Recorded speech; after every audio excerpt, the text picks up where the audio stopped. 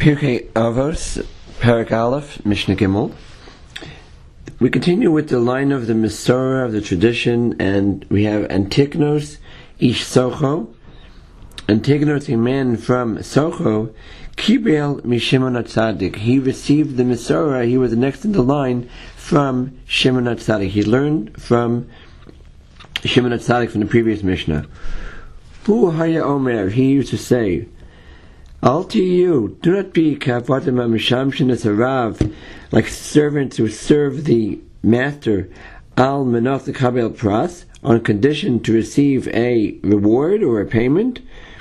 Or rather, havu kavadimamishamshin as a rav, should be like servants who serve the master, shelo al menach the kabel pras, not to receive reward. V'himara shamayim alechem, and the fear of heaven should be on you. This is what Antignos used to say, and he would tell everyone that we should serve Hashem not out of feeling that we deserve some kind of reward for the mitzvahs that we do, but rather we should serve Hashem solely because El Shem Shemaim, for its own sake. Let's explain this a little more.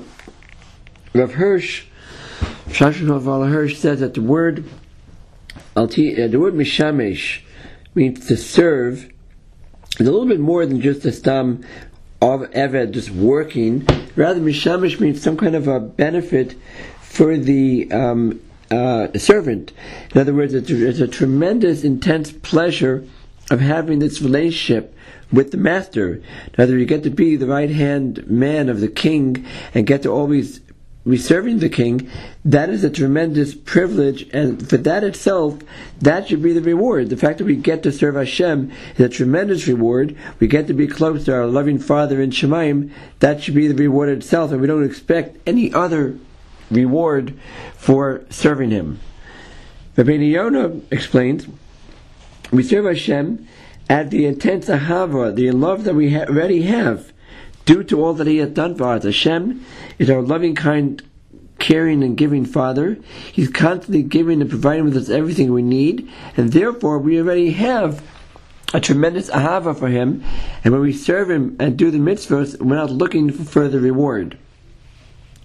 Rav Victor Miller Zatzal said, we don't ask Hashem for payment up front. In other words, let's say you went to go take a job somewhere. So, of course, in part of the negotiations, you would say, how much will you pay me? What will you give me for doing this job?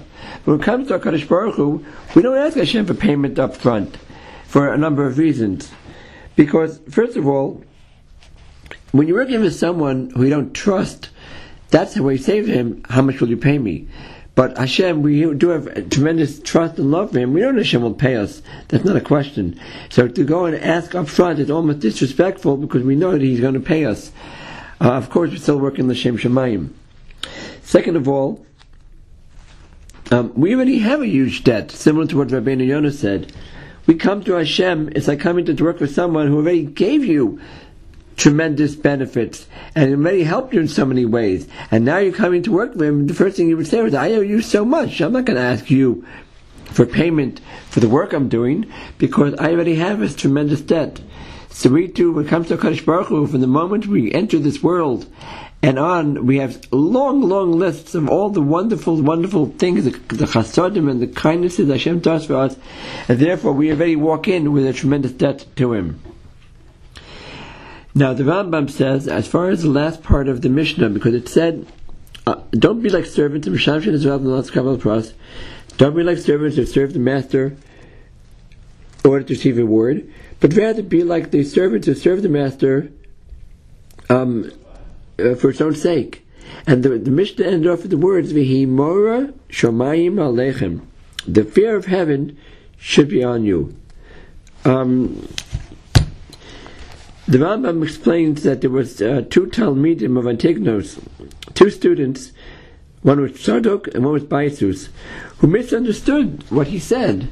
And they thought he said, there's no schar for mitzvahs, no reward for mitzvahs. Of course, it's not true. Antignos never said, you're not going to get rewarded. He said, our attitude should be that when we serve Hashem, we serve only in the Shem Shemayim. But of course, there is definitely a reward for the mitzvahs.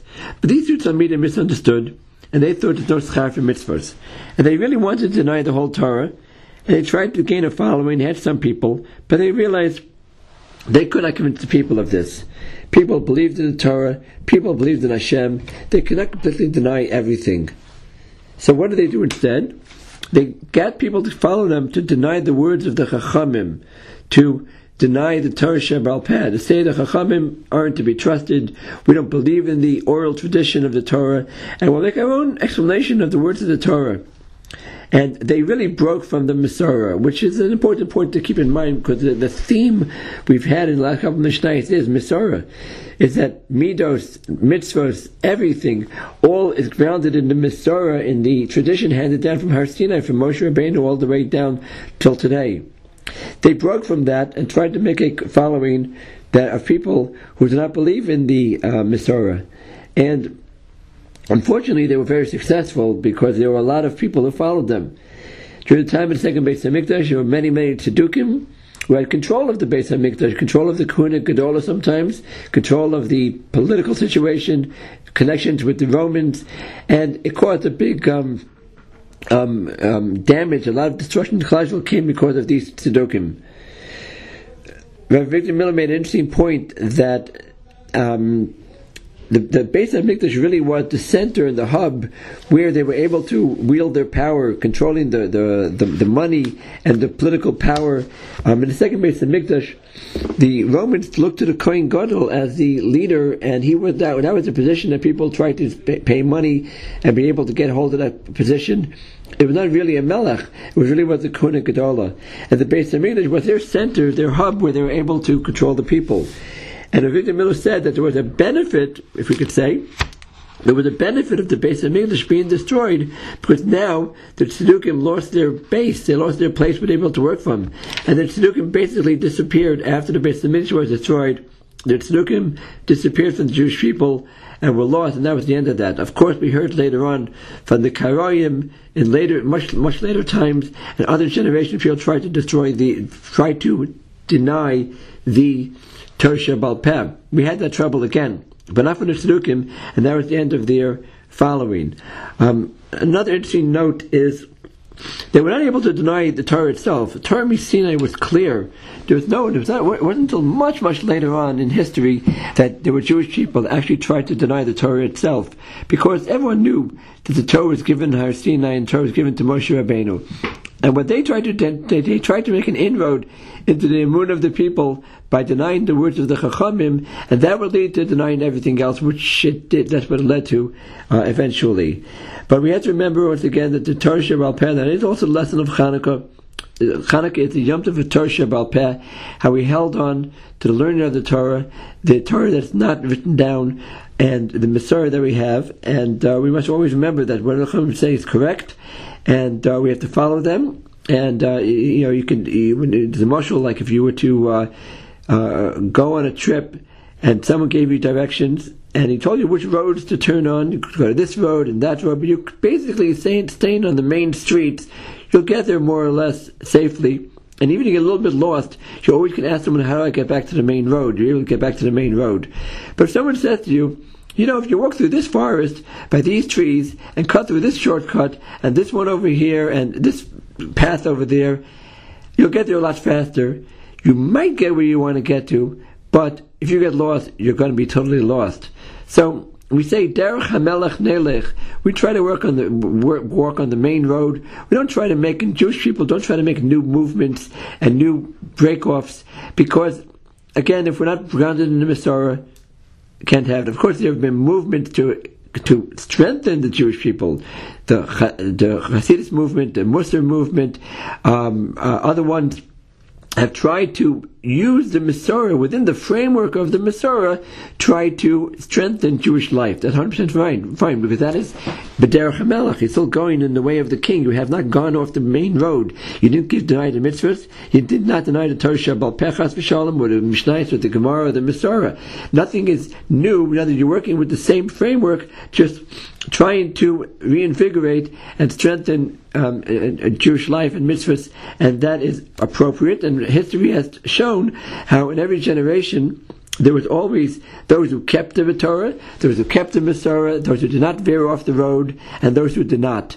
They used to call them Tzadukim, and by Susim in those times. Later on, they were called Karoyim, and much later on, they were called Maskilim, and they were called Reform and Conservative, Reconstructionist, all kinds of other names that they gave the people who said that we know better than the Masorah. But in the end of the day, Derech HaMelech Nelech, and if we walk on the path, we hold on to the Masorah, and we don't break certain basic ground rules. In other words, we don't argue with the Masorah we have. Rather, we just try to enhance and strengthen what we're going to work with. That will keep us straight, and we will be the ones who will be there at the end to greet Mashiach. All those other movements, one by one, have always been cast aside. They got lost among the Goyim. They're not here anymore. They're not around anymore. But following the true Masorah is the way to get to where we have to get to. And once again, to greet Mashiach Tzidkenu, Amen.